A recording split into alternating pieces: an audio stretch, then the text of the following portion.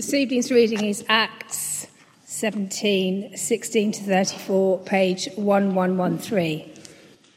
In Athens, while Paul was waiting for them in Athens, he was greatly distressed to see that the city was full of idols. So he reasoned in the synagogue with both Jews and God-fearing Greeks, as well as in the marketplace day by day, with those who happened to be there. A group of Epicurean and Stoic philosophers began to debate with him. Stoic. Some of them asked, "What is this babbler trying to say?" Others remarked, "He seems to be advocating foreign gods." They said this because Paul was preaching the good news about Jesus and the resurrection. Then they took him and brought him to a meeting of the Areopagus, where they said to him, "May we know what this new teaching is that you are presenting?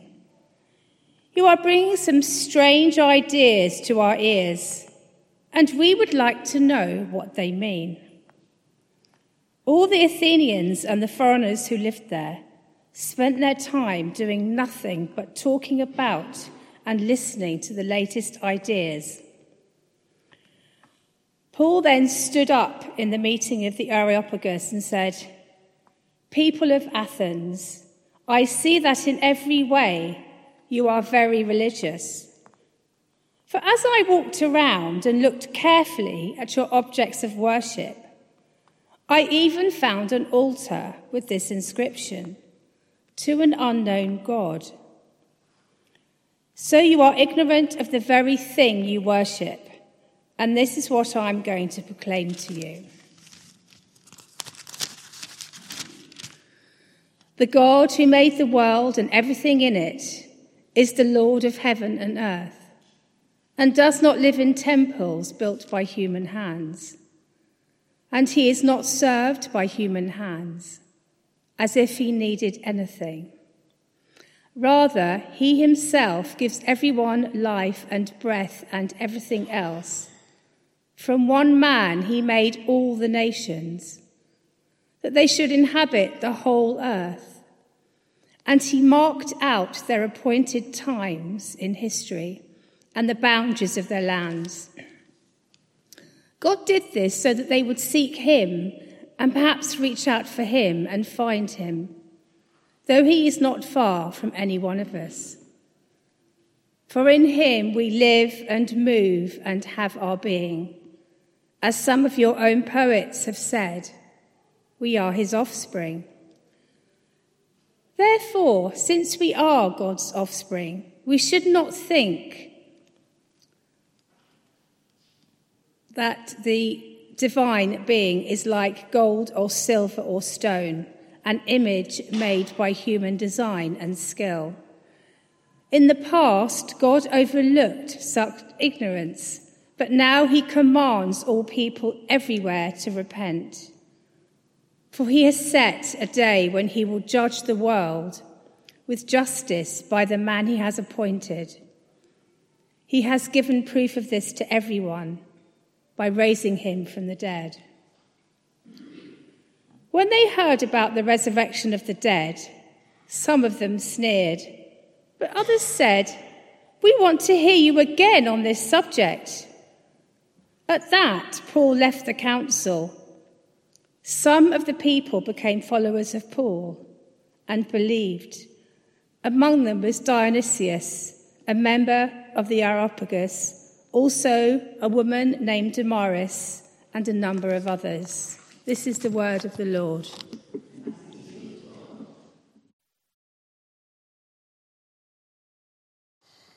God, we thank you that you did this so that we would seek you and that we would reach out and find you.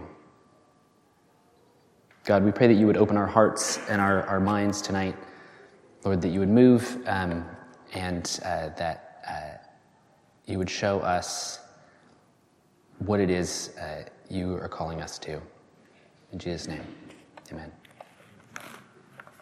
In 1962, a young Canadian couple, Dawn and Carol, and their 7-month-old child left the comforts of modern Canada and traveled across the world through dodgy airplane rides and a long journey,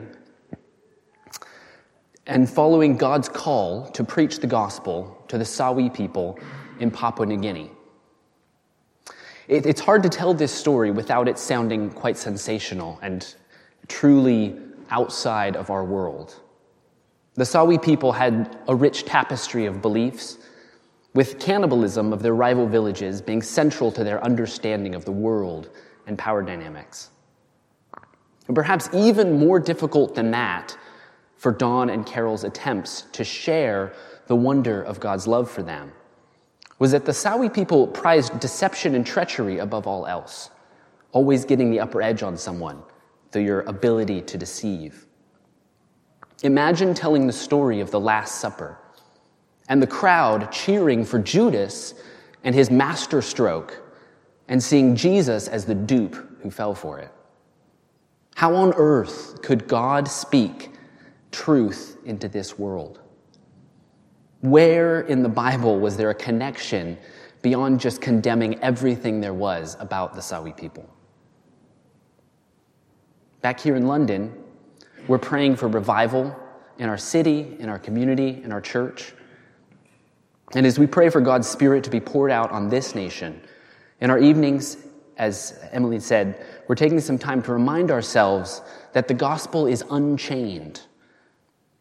Thinking of our talks the last few weeks, the good news that Jesus came back to life and offers forgiveness to all. It opens hearts and changes lives, like Lydia. It destroys jails but saves jailers, like we saw in the Philippian jailer. It causes a violent uproar by those who reject it, as we saw in Thessalonica and Berea last week. And tonight we see a gospel that fits. The good news that isn't tied to one corner of the earth, that isn't the curious belief of a particular culture. It's not derived Judaism. But the message of Jesus' kingdom touches the deepest longings of every heart, in every language, in every culture. Now, Paul finds himself in Athens at the start of our passage tonight, after being chased out by rioting mobs from Thessalonica and Berea. Luke says that in verse, what is this? Where are we? Verse 19, I believe it is? Verse 16. That Paul is more or less just waiting around for his ministry partners to come so they can move on to the next place. He's been safely deposited there and he's waiting. And as he normally does, Paul spends time in the Jewish synagogues reasoning with the Jews and the Greeks who believed in the Jewish God, the so-called devout Greeks. This is Paul's bread and butter ministry, proclaiming the Messiah to the Jewish people scattered across the Roman Empire. He leans heavily on the prophets of the Hebrew Bible to show the Jews that Jesus was the one they were already waiting for. Paul and his audience shared a culture, and translating the gospel wasn't as necessary. But in Athens, Paul has other things on his mind. As we see again in verse 16, he was greatly distressed to see the city was full of idols. You see, Paul's ministry in the Greek world has had a rather tough pattern. He engages with the Jews in the synagogue, and some of those respond and come to faith in Jesus. B, the Jewish leaders get envious and angry at people turning to Jesus as their Savior. C, those leaders then stir up the general populace, the Greeks, against Paul. And D, Paul ends up getting stoned or thrown in jail or simply run out of town. Now, the question for us tonight is, why did the Greeks care about a Jewish Messiah? The Jews were already established within their cities, and why was this a problem for the Greeks? Well, the Jewish leaders saw that Jesus was welcoming Greeks to believe who turned to him, but he still claimed to be the only God. A new God wasn't a problem in the Greek world, but this new God didn't want to share the stage with all the other gods and cults and temples that dominated public life in the Greek cities. Often, this was also a political concern for them as well. The Greek leaders had welcomed the worship of Roman emperors as a key part of keeping their Roman overlords happy and making Roman rule a bit more palatable to the general public through lovely monuments and well-funded public festivals. If this Jesus was rejecting all these other gods, including the emperor, things could get very complicated for everyone in Greece. And this fear has been played upon by the Jewish leaders to rid themselves of Paul preaching Jesus the Messiah. But Paul hasn't really directly engaged with these Greek temples and beliefs. He's not taken on that challenge before he gets to Athens. And now maybe it was his violent exits from Berea and Thessalonica that made Paul look about as he went through Athens. And he felt the weight of the challenge. His heart was provoked in some translations, or he was greatly distressed. He was moved as he saw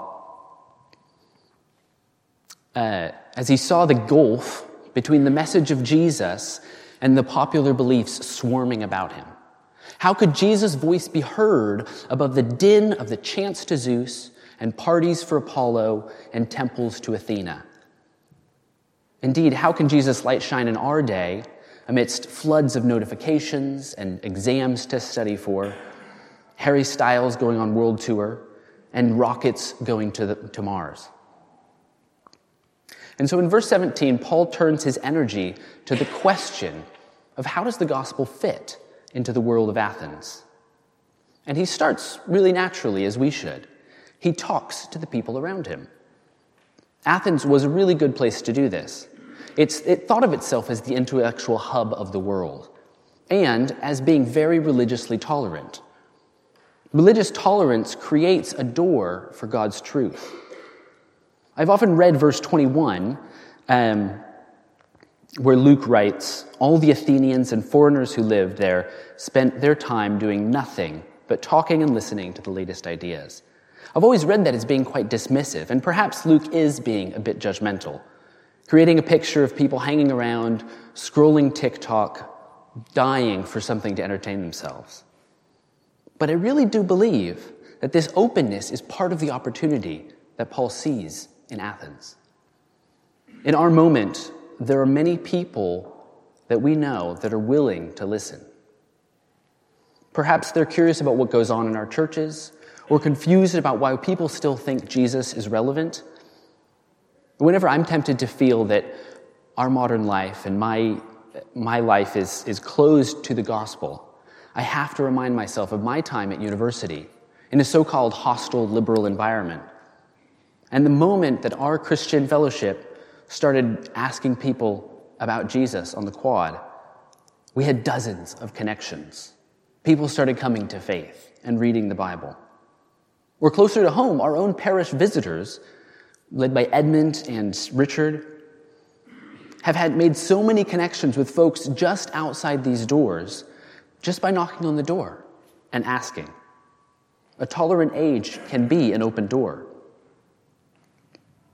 And so Paul engages with the philosophers, the people in the market, the Zeus worshippers, and he tries to explain who Jesus is. And those listening are really struck. This man isn't really explaining a Jewish belief. It's not a lecture on Jewish culture. And he's not arguing for a new philosophy. This Jesus is something new, and they aren't sure about it. The gospel needs explaining. It needs translating into their world. So Paul is brought before the Areopagus Council. Now, this council, we have to spend some time understanding this, because it's kind of a ruling body in Athens. So not only was it a place for intellectual discussion, but it was also, it played the role of judging serious criminals, as well as, and this is key, welcoming and authorizing new gods and temples in Athens as a way of accommodating them into public life and maintaining religious order. This accommodating attitude was how they made emperor worship fit in right alongside Athena and the gang. And who doesn't love another festival day? So, the council was also, as I said, a seat of intellectual discussion, a place where new ideas could be given a hearing. This is the forum where in ages past, before Paul comes, the great philosopher Socrates was condemned to death. Interestingly, though he was tried for his philosophy, he was condemned for preaching foreign gods, much like Paul has just been said to do. The lines between social, religious, and philosophical thought were much more blurry when we come to this council. But the important thing here is that the council was hearing Paul to judge whether his new God fit, whether they should allow a temple to be built or a festival to be incorporated to serve this God. Would this God be worth their time and investment? Is this God worth your time and investment? And Paul talks about God who fits. Instead of quoting the Hebrew Bible at them, he quotes from their poets and their philosophers. Many biblical scholars have gone deep into how this speech draws deeply on central tenets from both Stoic and Epicurean philosophy. With the Spirit's guidance, Paul looked into this pagan, idol-filled world, and he saw an echo of God's truth. He sees how God has been preparing their hearts and minds in Athens for this moment when Jesus comes to be their Savior and Judge. What's incredible knowing that is looking at this message, how obviously Christian it is. There's nothing here that it's all a compromise of what God said in the Hebrew Bible or what Jesus taught during his ministry. But for the Athenian listeners, it would have felt very recognizable as a message that fits within their own culture and thought. Imagine that, the good news of Jesus being for all people everywhere in their own language and culture. But Paul doesn't only preach a God that fit in. He shows a God that's bigger, a God that fills the gaps and answers the contradictions at the heart of Greek religious life. How can a God who's created you be taken care of by temples and festivals? God doesn't fit in neatly alongside Caesar, but it's Paul's translation of the gospel that lets people feel it. It lets them see their need for God. Believing still requires an act of faith.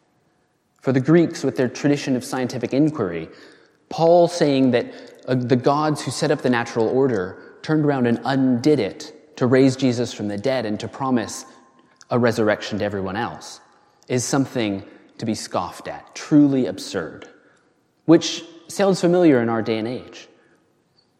For them, the Areopagus founding charter, their constitution, even states, we must judge here while the accused is alive because there is no resurrection. Perhaps those who start to sneer at Paul are pointing to an inscription saying, we can't honor this new God. Who does Paul think he is to come in here, quote our philosophers, and then to say, it's not we who judge, but God will judge us? To many in Athens, and indeed in our day, that's just not how the whole God thing works. God is a comfort, he's a fun character in stories, an excuse for a good party, a way to explain some of the difficult things in life. But God is not a God who judges, and he certainly doesn't give us hope for new life. But as Paul preaches the gospel to them, for some, the penny drops. Even learned, influential leaders who you wouldn't expect, like Dionysius, are convicted by the Spirit and believe in Jesus.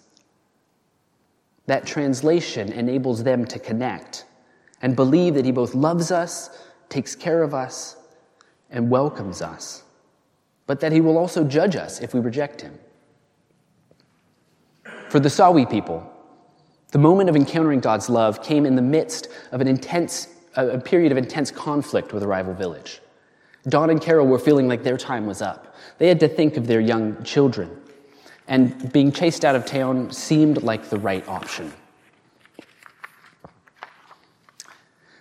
But it was in this moment that God showed them the path for the gospel. In all the treachery that governed the Sawi way of life, there was one way you could prove your trustworthiness when brokering a peace with another village. through the peace child. A chief would take his infant son and give him to the opposing village as a way to prove that he would not attack that village. He wouldn't break the truce as long as his son was alive and taken care of. This alone overcame the treachery. His love for his son made peace and trust grow. And that custom shined a light of Jesus in that village. Don explained that this peace child was what Jesus was from God to us. And for many, the penny dropped. People finally understood that their conflict with God and his effort to resolve it through Jesus, the gospel fit into their world as if God had designed the peace child specifically to change the hearts and minds of the Sawi people. When we do the work of translating the gospel for our neighbors and our friends, God's Spirit moves them to faith. God uses what is old and familiar to show us the newness of his love. So as we turn to what does this mean for us in our moment, I think there's a couple things. First, I want you to stop, and if you have a phone, maybe you can get it out and take a note, but we're going to take a moment to think about the places where you don't feel like God fits, the people who you know God doesn't fit with. And let's stop and let's pray into that space.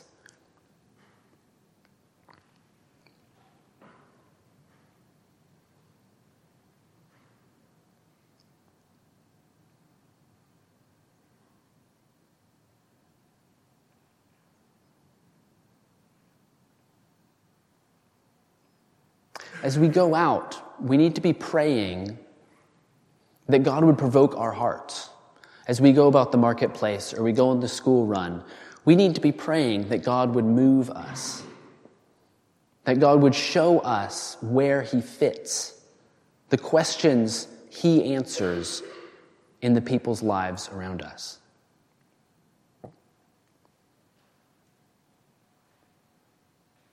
On the back of that, I've got 3 other practical steps. And this is where I'm going to cue the slides. So first, one is to get inspired. This is the book written by Don Richardson about his journey with the Sawi people. And the QR code there links to a book, if you don't want to write it down. It also links to a video where he and his sons went back 50 years later. They'd been back dozens of times in the intervening times, but and he kind of talks about the way that this transformed the Sawi and the people around them. So, one, get inspired. Think about how God has used the gospel in unique ways to transform the world. Second, get thinking. Think about the world around you. Think about what are the questions that are being asked in your classrooms or in your places of work. This book by Daniel Strange, I think it was recommended at our weekend away last year. It's called Making Faith Magnetic. And it's thinking about some big themes in our culture that we're constantly talking about and talking around, and how the gospel might answer some of those questions. So maybe some food for thought if you're wrestling with, how do I actually start a conversation? How do I start talking to somebody in my life who has these questions? This might be a good way to get you thinking about how that fits. And last, get out there. I would encourage you to take those people that you wrote down and you thought of and start a conversation with them. Start talking, asking them, how do they think God fits, or where do they think God doesn't fit? But also, parish visiting is a great way to practice this. It meets on, the next one is February 18th. Richard said that this is going to be a particularly tough outing, as they're going to a lot of blocks of flats where, for whatever reason, it's been harder to get access to and to have good conversations. So 2:30 on February 18th, and that's after Sunday, go away for lunch and come back. And we go out in pairs. You'll go out with somebody who has experience with this, and you get to know our neighbors and start practicing having questions. Maybe you'll go and have a conversation there that enables you to go and have that conversation with somebody at work or somebody in your life. So that's what I want us to take away from here, is thinking about how does God fit? How is God transforming, and what are the places that he wants us to go out and translate the gospel for those around us? Let's pray.